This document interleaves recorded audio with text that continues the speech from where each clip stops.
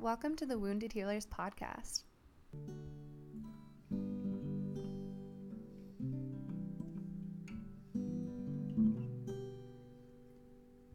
We are your hosts. I'm Amy. And I'm Janessa. We are two women who were diagnosed with autoimmune diseases in our early 20s. We were lucky enough to find each other and find community, and it's something that we want to bring to anyone else who may be in a similar place. Hello, everyone. Welcome back to the Wounded Healers podcast. We hope you're all feeling okay. Hey, Janessa, how are you? Hey, Amy, I am good. I'm actually really excited for today. Not only do I have a new mic, so hopefully this will be better quality, but it's our first guest episode, and that's the most exciting part about today. So today we have Allie Kaiser on, and she is just an amazing individual, and I'm going to give her, the mic right now so she can introduce herself a bit, because today's topic is mental health, and she is our go-to here. So Allie, welcome. Thank you guys so much for having me. I feel so happy to be here, and I appreciate you guys having me on as your first guest. My name is Allie Kaiser. I am a licensed marriage and family therapist.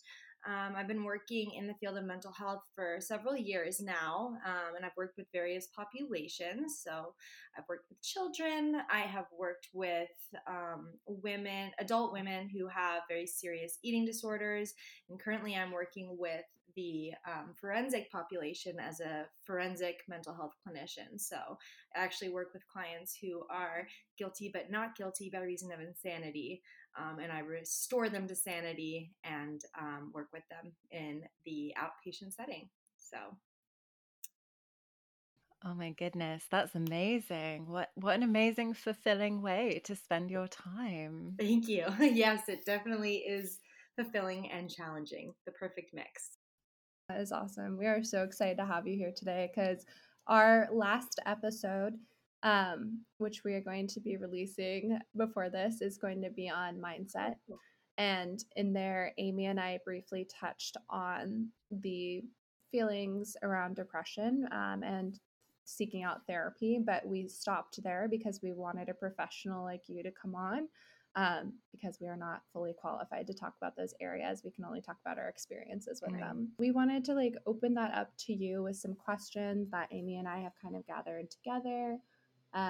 We kind of wanted to just ask what made you want to go into this field? What made you want to work with people in this way? Yeah, that's a good question. So I started off knowing that I wanted to learn more about psychology. Like in high school, I took a psychology class, which was really lucky because a lot of high schools don't offer, that. So I took a psychology class. It was very basic. We didn't really get into the nitty gritties of anything, but immediately it intrigued me. And so I knew that I needed to learn more. So out of high school, I went to the University of California, Santa Barbara, so UCSB, and I double majored there in psychology and communication. I wasn't sure that I wanted a career in psychology necessarily at the time, so that's why I also majored in communication. And what I found was both majors were equally as appealing and thrilling to me and just so interesting. Um, and I thought, what is a career that kind of combines the two? And it just kind of naturally amounted to therapy. And I've always kind of naturally been the go to for my friends and the people in my life to kind of come and talk to you about what's going on in their life and be open about their feelings. And so I don't know, I always kind of think that therapy kind of found me. And I think most therapists would probably say that. Like, normally, therapists, they've gone through something themselves in their lives. They kind of are a little bit more emotional. They're able to communicate and articulate their feelings. And so, more than anything, I think that the field found me. I think a lot of people find that where you just have a real natural affinity for people feeling like you're a safe space. Like, did you, when you were younger, did you just have people like just telling you their darkest darkest secrets? Yeah. Yeah, yeah. Even today, like before people even know I'm a therapist, they're like getting into the details of their lives. And then I'm like, I'm in the right field.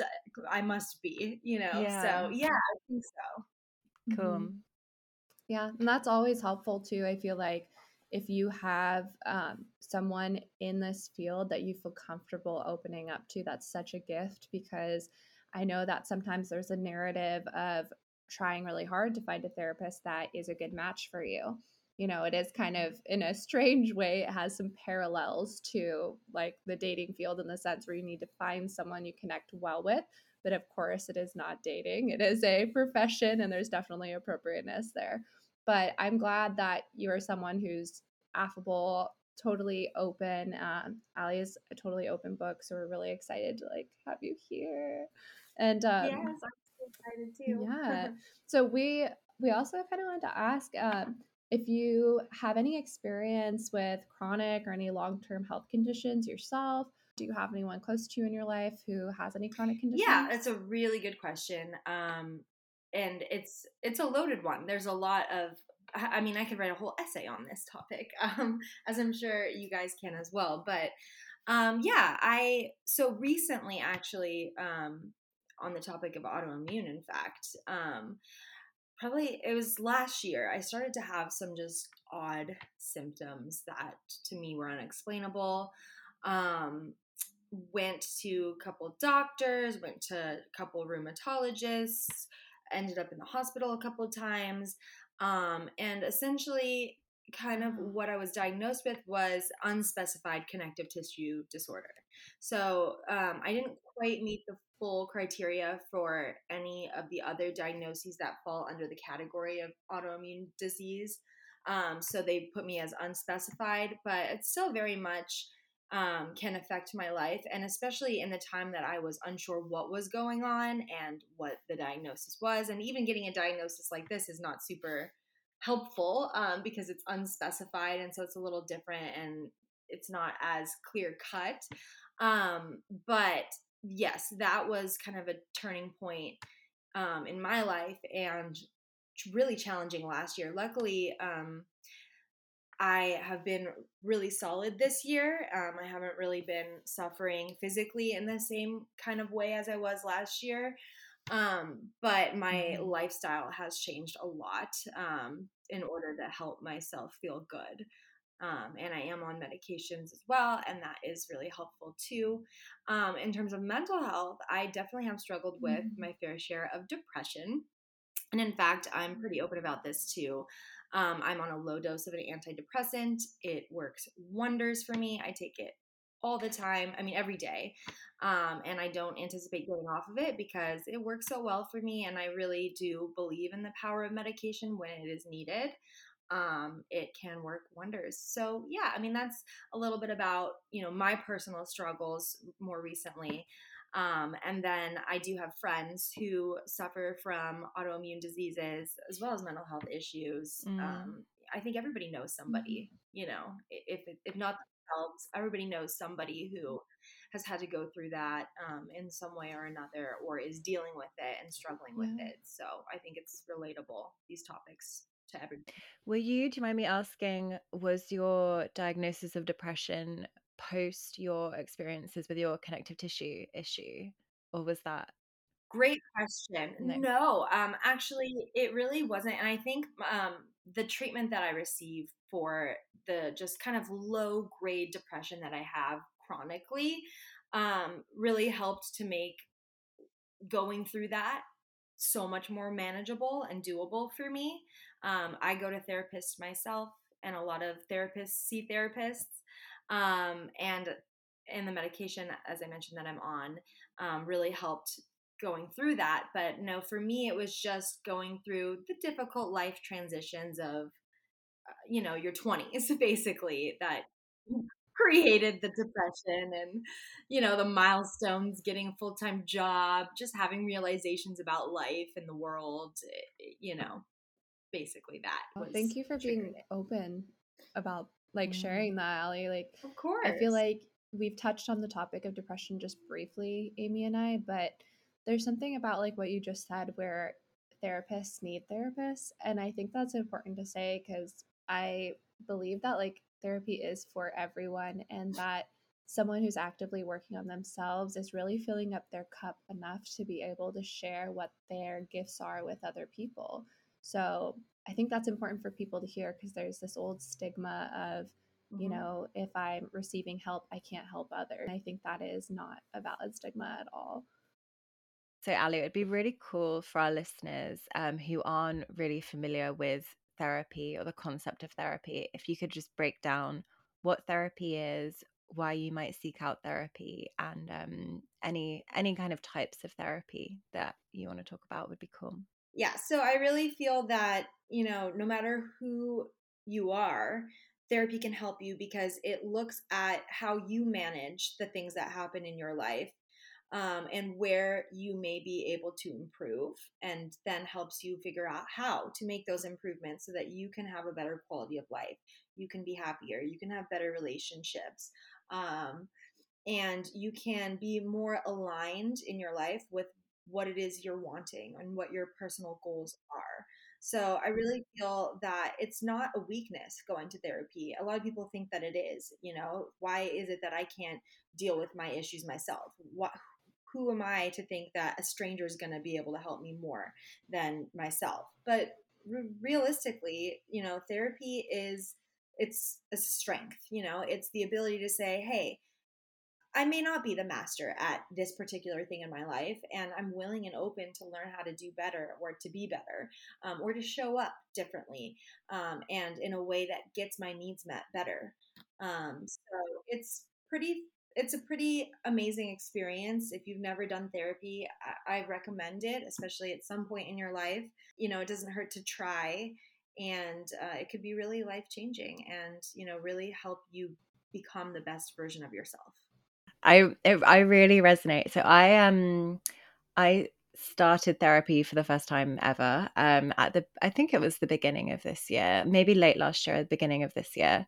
And I went with a very specific goal in mind, but aside from that, I learned so much about myself from the therapist, and it was really like, I kind of see it as like a key turning moment that unlocked so much power in me, just understanding why my personal issue is like having like I just could not have anything even remotely confrontational.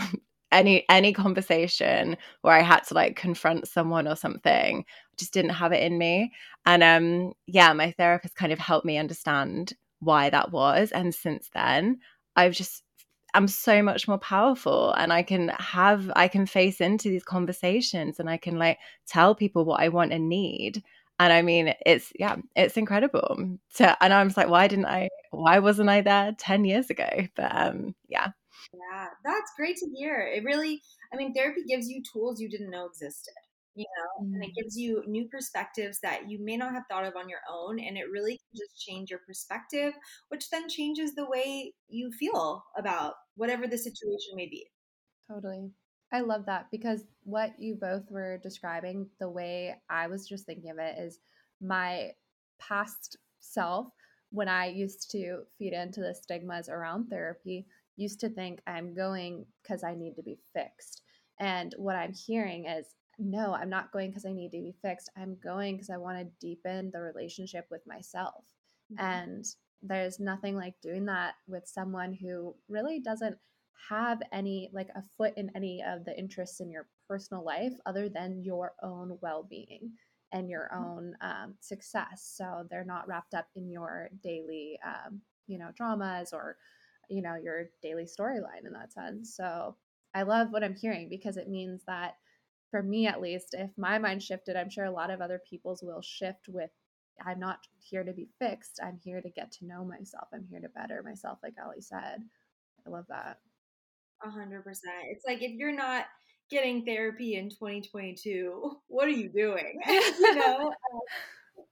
It's really just a way to boost your life and to boost yourself. And it's I can't say enough good things about it. I mean, obviously I'm biased because I do it for a living, but even if I didn't do this for a living, I mean, based on what everybody that I know who's done therapy has said, it's just nothing but a value add to your life.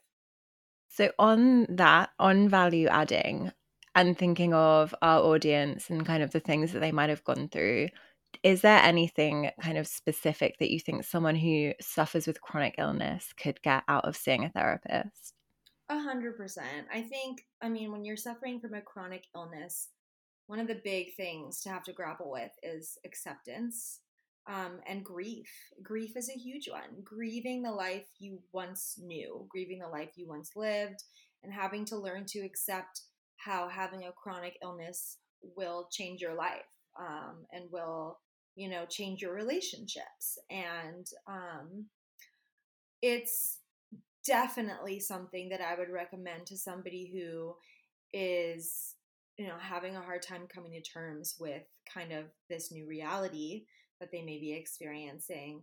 As well as the side effects, having side effects that are really debilitating, from a chronic illness can cause you to feel very hopeless. They, and sad and depressed or anxious, um, or fearful, even. So there are so many feelings and emotions that one must have to go through, when they're suffering from a chronic illness. And there's so many stages to having an illness. I mean, you may be doing really good one day, and then the very next day, you may really be struggling. So having somebody to talk to that can kind of help you through it, I think, is key, really, to being able to manage it well. Yeah, I completely agree with you. And even more specifically, having someone that you can talk to that is completely judgment free is so, or isn't bringing their own emotions to your story. It can be really hard to talk to like your family or your close friends when you're going through something like chronic illness, particularly our parents. Love my parents. If you're listening, you're amazing. But I think it's really difficult for parents to process a child having a chronic illness, and they bring a lot of their own kind of feelings and emotions towards the way that they comfort you or the way that they're having that conversation with you. So having someone that has zero personal connection to you, who can just be a sounding board, is, I think, really important. That's a really good point. Absolutely. Because, you may feel pressure to kind of people please the other person, like as you were saying, Amy, your parents, there's maybe things you don't want to share because will be hard for them to hear.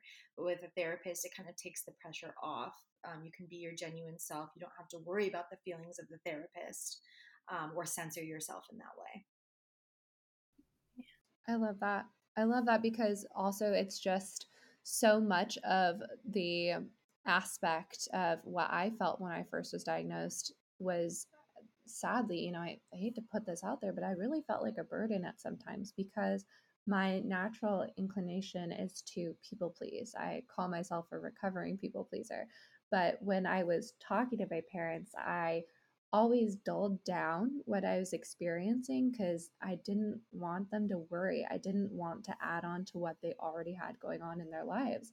And same here, as Amy said, I love my parents. I'm sure they're going to listen to this. I love you both so much. Yeah, it's just been like, it totally is a journey. And just to grapple with not wanting to put things on other people's plates is a weird feeling too. It's just a whole nother layer to what you're already going through.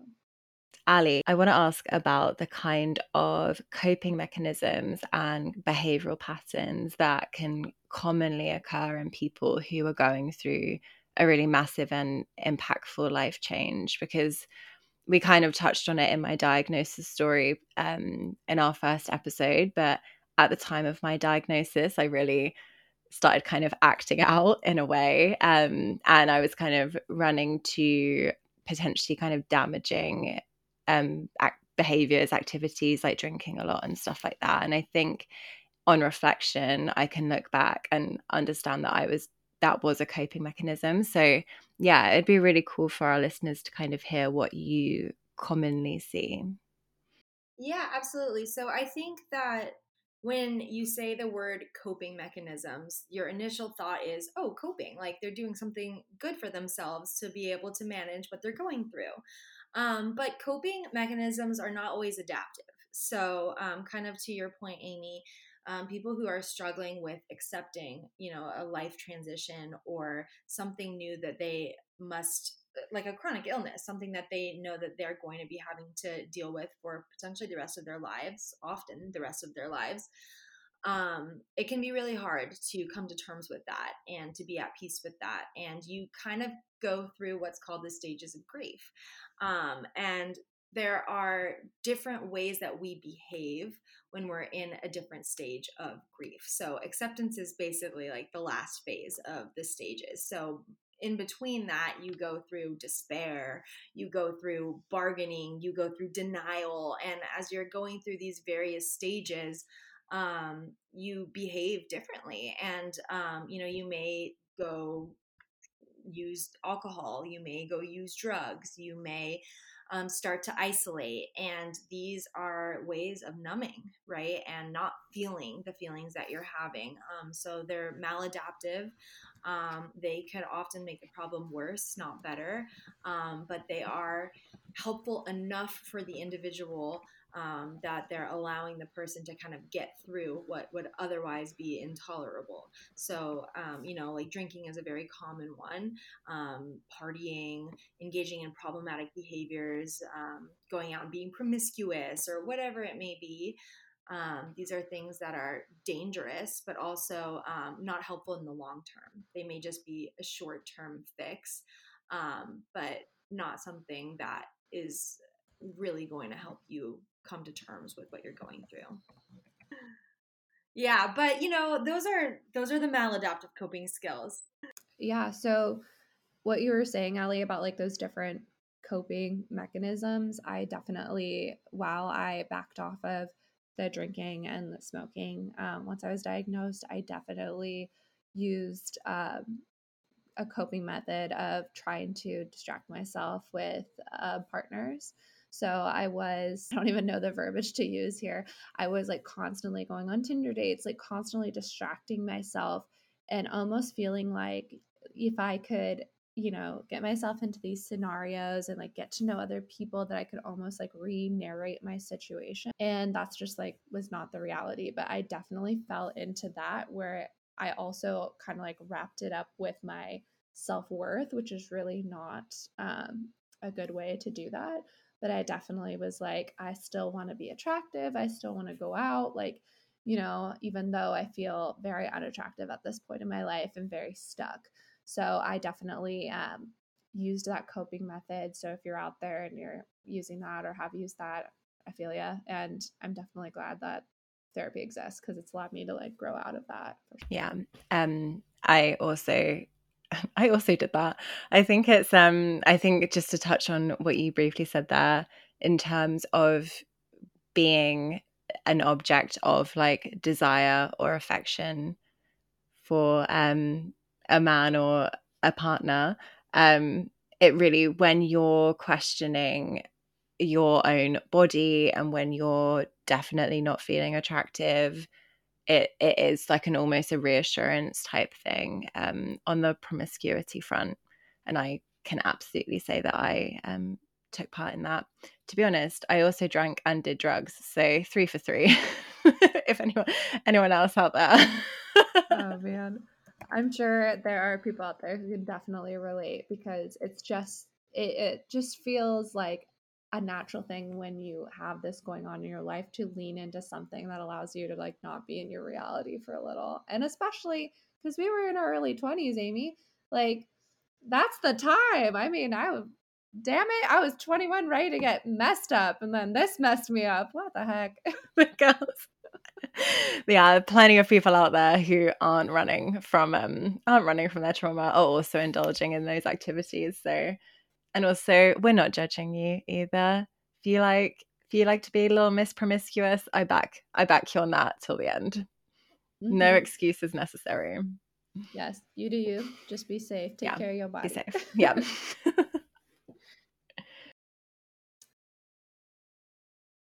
So, Ali, I know that like when I was using these coping skills that were not really beneficial for me, I was not aware in that moment that I was leaning on these as almost like a bandage to just temporarily slap on while I was trying to work through all these emotions around having an autoimmune disease. And if I could go back, I wish I had some tools to maybe get more introspective in that moment. And during those times, do you have any tools you can suggest for folks that have just kind of started their journey and maybe don't know if those are coping skills that are not beneficial to them? Yeah, absolutely. It's a really good point. I think one thing that's important to highlight is that a behavior isn't necessarily a bad behavior unless it adversely affects your life in some way, right? So if you're noticing that you're starting to have issues in your relationships and you're receiving feedback from people that care about you, that, hey, they're noticing some changes that are concerning and that don't seem like you, right? If you're receiving that feedback from friends, if you're losing friendships, if you are getting into more arguments, if you are, not feeling fulfilled at the end of the day, if you're feeling what's called cognitive dissonance, where you're continuing to do something, such as, like, let's just use the promiscuous example. You continue to put yourself in these promiscuous situations. At the end of the night, you come home and you're feeling like crap about yourself and what you just did, then that's a sign, right, that you're engaging in a behavior that may actually not be super helpful for you and may actually be harmful. Um, if your health is declining, you're using drugs and, you're not feeling good physically, you're not able to get up in the morning and go to work, your job is suffering. These are all indications that you may be engaging in behaviors that, while they help you in the moment to cope and to maybe numb your emotions or your feelings or your thoughts, they're causing more harm than good, right?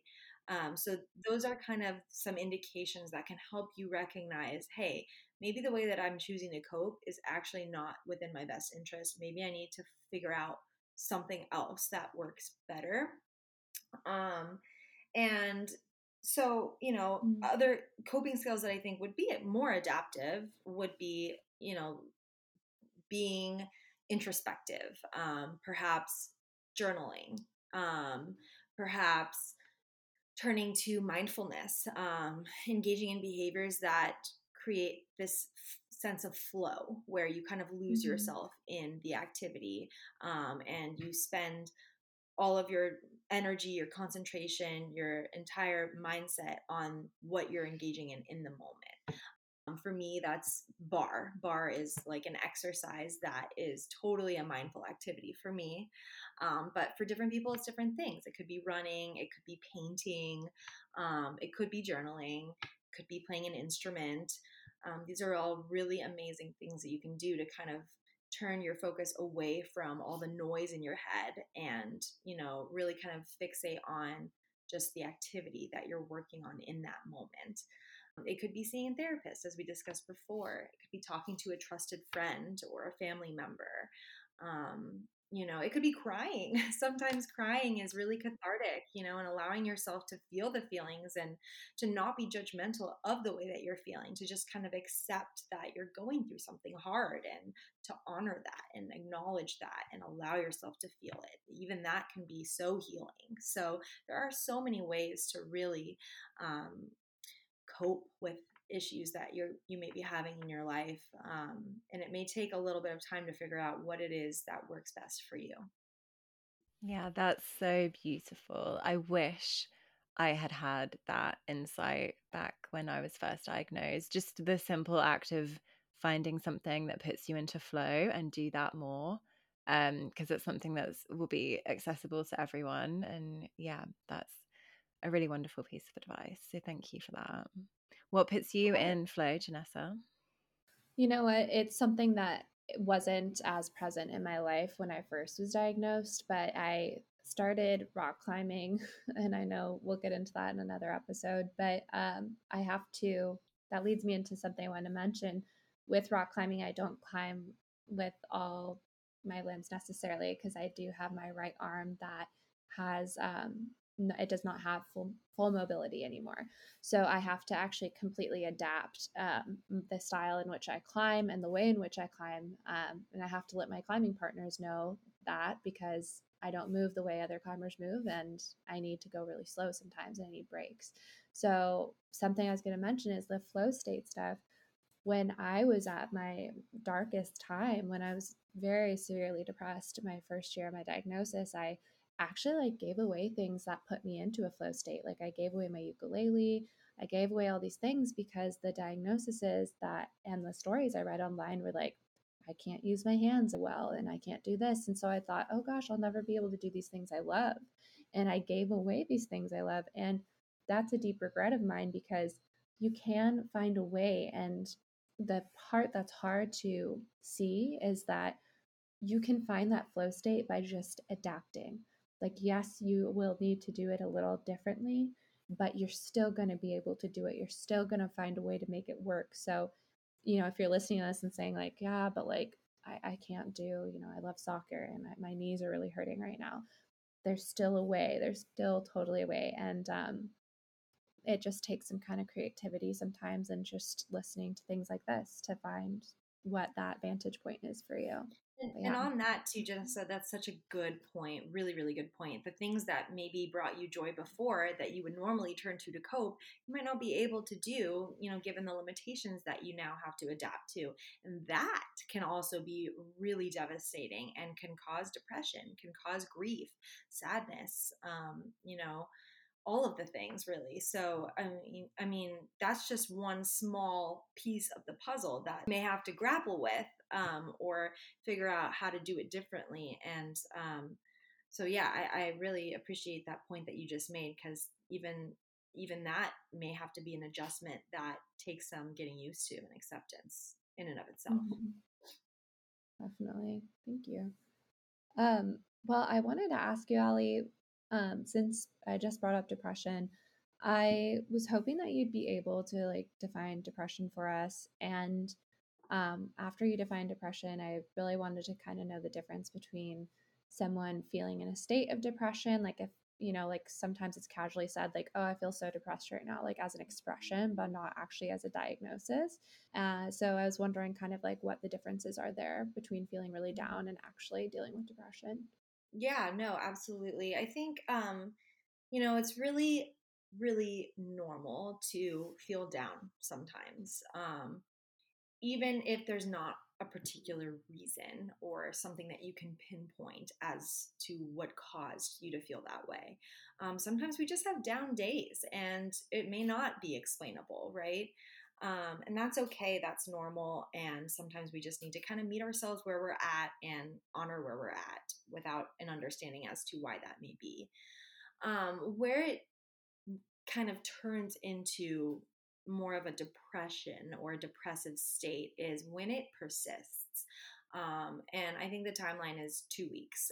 Generally, if you are feeling more sad and depressed than not, more days than not, and it's affecting your life in some way, and you're noticing these changes, and it's starting to be debilitating, then you may know that you are going through something a little bit deeper than just average sadness. It could look different for different people, but some of the things that you may notice from one person to the next are increased sleep. So, sleeping way later, sleeping throughout the day, feeling unmotivated, not wanting to get up out of bed or really do anything, not getting the same amount of gratification out of the things that would normally bring you joy. So if you love getting up and going on your morning walk, and suddenly you're doing the walk and you're getting nothing out of it and it just feels empty to you, that would be a sign. Sometimes overeating could be something that people go through, or under eating, either a major appetite or no appetite at all. So you may see fluctuations in your weight, that could occur. Let's see, tearfulness is a big one. Suddenly you just can't stop crying. You find yourself crying all the time. Other times you may feel really irritable. I know when I get depressed, irritability is kind of the big issue that I have to deal with. Isolation is another thing you may notice as well. Let's see, just feeling a sense of despair and hopelessness is another thing you may notice. And even suicidality. You may start to recognize that you're having these thoughts that scare you. Thoughts about wanting to harm yourself, thoughts about not wanting to be here anymore. They could be passive thoughts, such as, ugh, I just wish that I didn't have to wake up tomorrow. Or they could be active thoughts, with a plan. You have a thought about driving your car off a cliff. These can all be big indications that you are suffering from a depressive episode and that you may need help. Thank you for sharing that. I think that I didn't realize how deep in a hole of depression I was, like, until I started actually finding myself thinking, like, I don't want to exist in this body anymore. And I actually might cry this episode. So it's like really hard for me to talk about this, but my first year of diagnosis was so hard that I just felt like it's never going to be better. It's always going to be this way. It's just going to get worse. And I just kept thinking, like, how will I show up as a mom someday? How will I show up as a friend to my friends? How am I going to show up as a sister to my siblings? And at some point it felt so overwhelming for me that I worked myself into this very depressive state where I convinced myself it would just be better if I was not existing. And when I finally just felt that deep weight, it was such a strange feeling. It was like a weight on my shoulder, but at the same time, my insides, like my inner body, felt vacant. I felt like my spirit, my liveliness, my charisma was gone. Like she was just not in this physical body anymore. And I was just there kind of trudging through. And so finally, when I opened up to my boyfriend at the time, Zach, now my husband, of really how bad it was getting, and really because he really took time to sit down and say, hey, I feel like you're really struggling, and I know you're going through something really hard, but like you're not talking to me, you're not opening up to me, and I really need to know where you're at. And I couldn't keep it in. I just broke down and I was like, I don't think I want to be here anymore. And he was like, in this relationship? I was like, no, I want this relationship, but I like don't want this body anymore. And that was when I realized, when I said that to him and I saw the way that impacted him and he became emotional, that I realized, like, wow, this is actually really serious. And like, I really do need help because I love the person in front of me. And I know deep down I love myself. So I need someone to throw me a rope down in this dark hole so I can try and climb out with their support. So yeah, that was really tough. Janessa, thanks for sharing that. How did you pull yourself out of that mindset? How did you turn it around for yourself? What'd you do? Yeah.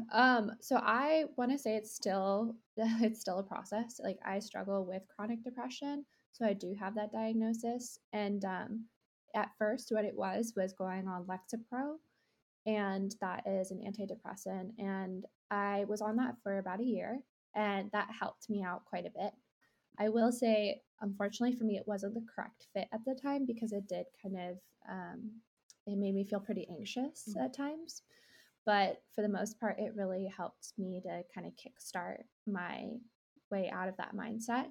And then I went to therapy. Like I just started seeing a therapist, and how I saw my therapist was I reached out to my family. I reached out to my mom, and I reached out to I think my grandma as well, and just said, like, hey, I didn't fully tell them what I was going through. I really didn't want to scare them, but I said, I really need your help right now. Like, I really need to talk to someone, and I feel like I don't have the bandwidth to get it together. Like, I'm barely hanging on. So if someone can come in and just like help me look online for who takes my insurance, like, please. And surprisingly, and not surprisingly, actually, they came and helped out. So I found an amazing therapist, and we started working on mindfulness. And I don't know the name of the method that we did, but it was a lot of sitting in her office and speaking to myself. So there's like a chair in front of me, and she asked me to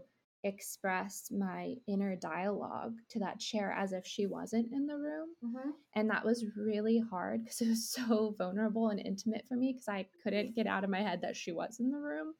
But when I started to just let things naturally flow out and say how I was feeling at that time, it really let her see kind of where I was at and allowed her to prescribe different modalities of healing for me. So I went into meditation, journaling. It was a lot of different key components, but the thing that really helped me was a consistency. And I'm not a very consistent person by nature.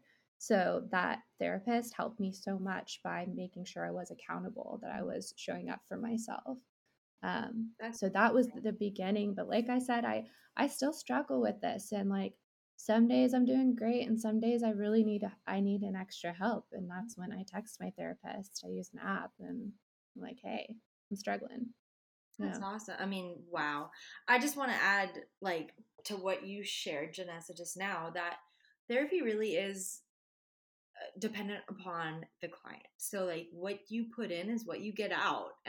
You can't just go to therapy, sit there for 40 minutes, 40, 50 minutes, walk out and not think about anything you just discussed for the next week or two, right? And it sounds like you really put in the work, you allowed yourself to be vulnerable in the office with the therapist when you guys did what's called the empty chair technique, actually, which is that's a very unique type of therapy. It's actually called Gestalt therapy, and it's one modality. It's one intervention that Gestalt therapists use, but that sounds cool that it worked for you.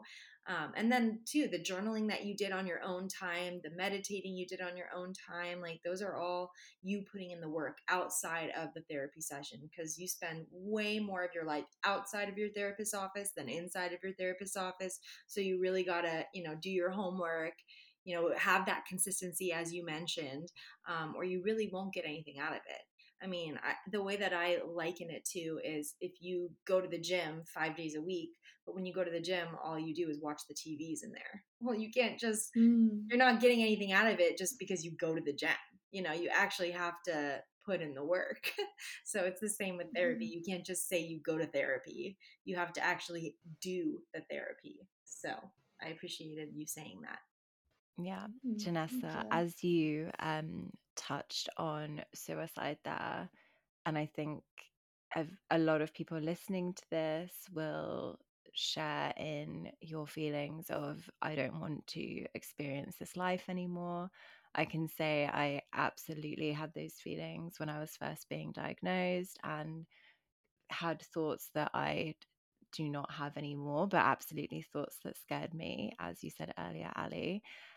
What if someone at home is listening? I want to say that you're not alone if you also feel that way. And if you don't have someone close that you can confide these thoughts to, Ali, is there somewhere that they can reach out? What do you recommend that they do? Okay, so yes, there are different crisis lines that you could call depending on where you live. Amy, I know you are in England, so I wouldn't know the crisis numbers for over there. It's a simple Google search if you're interested in figuring that out. But in the United States, the suicide and crisis line is 988. So you literally just dial 988 and it's toll free. So it's free to call the number. It's a 24-hour hotline. So no matter what time of day it is, you can call. And they have just people on the phone that can kind of help you through whatever it is you are going through in the moment, whether it's a crisis or whether it's just you needing to talk to somebody, anybody, to get something off your chest. They're there. I know that they offer services in both English and Spanish. I don't know if they offer services in any other languages. They may be able to, but I think for sure English and Spanish. But yes, definitely you can utilize one of the crisis hotlines, and whatever you share is confidential. It's a safe space. So highly recommend. Thank you for that. Yeah. And if you're in the UK, you can contact Samaritans on 116123. That's also free from any phone. And you can talk to them about anything that's upsetting you. You don't necessarily have to be suicidal. The other thing that you can do too, if you know that you are potentially a danger to yourself and you don't want to be, you could go to a local hospital. Just go to the hospital and say, "Hey, I feel like hurting myself. I feel like I need help. Um, can I be admitted here? Can I receive the help?" And they will always, accept you, or they will send you to um, the special wing of their hospital that is kind of mental health based. You'll talk to providers. You'll probably see a psychiatrist. That's always, always an option, is to just go to your local hospital and seek help there. And the amazing thing about that is, like, I briefly worked at a clinic in the psych department, and there's so many therapists and social workers and people in those departments who love what they do and want to help you. So again, on the topic previously of like feeling like a burden, you're not. And there's people who their gift in this lifetime and just in general is to help people who are in a dark place. And so if you are able to seek out that help, just know someone has a natural gift and they want to help you, so you are not a burden to them. So, Ali, to kind of move along with more of our questions here, I wanted to ask you, how can family and friends support someone who's going through a really like difficult time? And it doesn't have to be necessarily around the topic of suicide that we just mentioned, but let's say someone was just diagnosed and they're just having a really hard time adapting to life with medication and going back into the life that they once lived before their diagnosis. Are there ways family members might be able to approach them and offer support? Absolutely. I think, well, before I answer that question, I just want to say that the family members and the loved ones of the person who is suffering may also need to Mm. actually find support as well, because it could be kind of a family illness, honestly. A lot of people can be affected by one person suffering or struggling. So I just want to say that if you are a loved one or somebody who lives with somebody who is experiencing a new chronic illness diagnosis, you too may need some help and support and some care, and that's okay too. It's okay to need that, and I just wanted to normalize that, because it's hard to love and to care for somebody who's going through something so challenging. So that's the first thing I would say, is to secure your own mask before you go and look to secure the mask of others. So that's the first thing. But I think a good way to offer support to somebody is to ask them what they're needing. To say, "Hey, I am imagining that what you're going through must be really challenging and really difficult, and I want to support you in the best way I know how. What can I do to help you through this right now?" Whether it's just a listening ear, or whether it's somebody to, hold you accountable, and make sure that you're doing the things you need to do to boost your own mental health. Um, it could look different for different people. Some people may just need some time and some space and just understanding. So you don't want to make assumptions as to what it is a person is needing at any given point. The best thing you can do is ask the question and clarify for your own understanding. So I would say, just letting the person know that you're there and available to help in whatever way it is that they need. Nice. And I just want to also add to that, to encourage the person who is chronically ill or dealing with anything. If someone asks you what you need, be brave enough to tell them. Everything is so much better if you communicate your needs, and don't be afraid. I think I said this before, but you'll be amazed at how many people want to help you and are able to help you. So yeah, you do not have to say I'm fine. If you're not fine, you don't. Let's just destroy the sentence I'm fine. And I am fine can also look like maybe I don't know what I need right now. Yeah. And that is also valid. You can let that person know, like, thank you so much for asking me this. And can I get back to you in a day? Like, I actually don't really know what I need right now. And maybe that's time for self reflection. But I love that instead of reverting to I'm fine, like Amy said, it can be thank you, but I just need a little bit more time to figure out kind of what I need.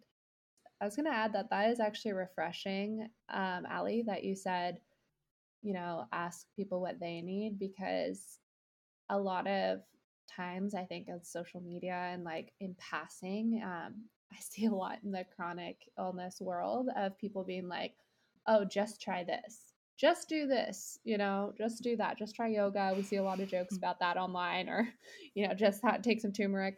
And while sometimes the intention behind that is genuine and honest, it it misses the mark. It doesn't feel like that's what I need.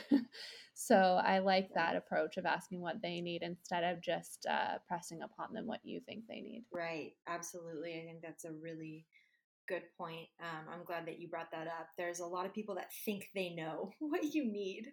And really, nobody knows what you need except for you. And like you said, Janessa, sometimes you don't even know what you need in the moment. And that's okay too. You don't always have to have the answers. So, if people have listened to this podcast today and they've been inspired to kind of explore a little bit more about this, but they don't necessarily have a therapist or therapy accessible to them right now, Ali, what can they do to kind of explore some of these principles on their own in their own life?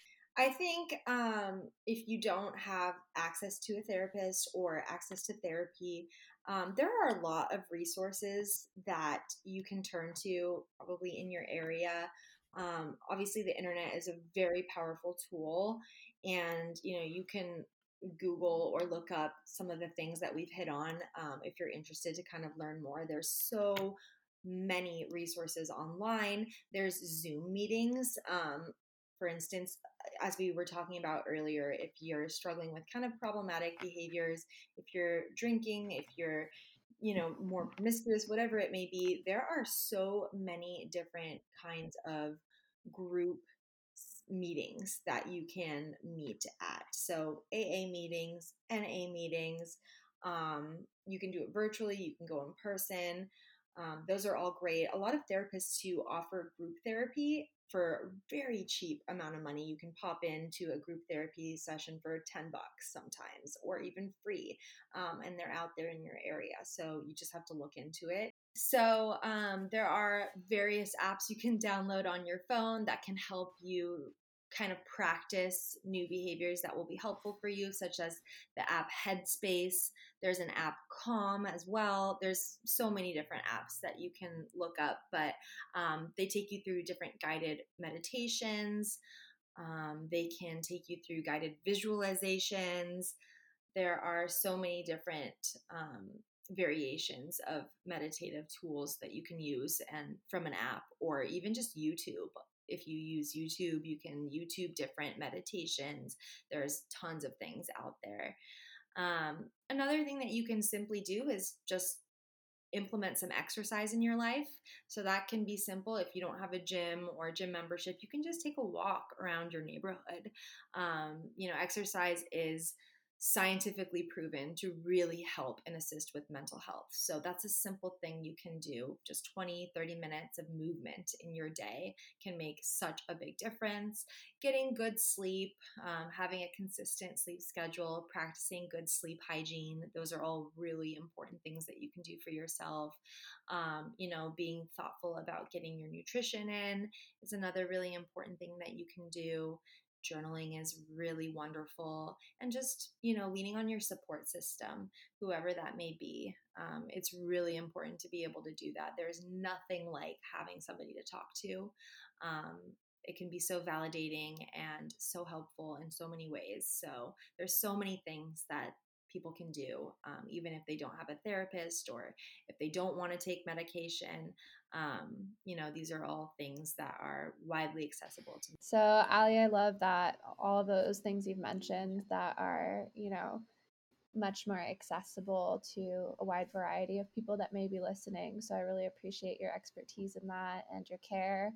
And just, I really appreciate that you are put here and you're doing what you're meant to do in this lifetime. You're helping other people out. You're one of the most helpful, kind, compassionate people I know. So I'm so glad you're in this field. And I also just want to make sure that anyone who's listening today who felt very called to Allie and very much in alignment with what Allie has provided with us today, that they're able to follow you and kind of see what you have to provide for them. So, do you have an Instagram they can follow or a website? Yes. So I really appreciate, first of all, you guys having me on here as your first guest. I am so thrilled and Yay! buzzing to be here, as Amy would say. Yeah. So really, really happy to be here, and thank you so much. And it was great having this conversation with you guys. So, but as far as following me, so I do have like a therapy Instagram that you can follow if you're interested. Unfortunately, I haven't really been keeping it up to date, but that is about to change because I'm actually starting my own private practice, which I've really not shared with anybody. So this Oh my is gosh, you like heard it here my first. yeah, you heard it here first. I am starting that in the new year. Amazing. That's so exciting for you. And I just want to say, what a first guest. I couldn't have dreamed of a better first guest for our podcast. You've been amazing today. Thank you for sharing such valuable insight. Really, really happy to be here, and thank you so much. We are going to be posting podcasts every 2 weeks.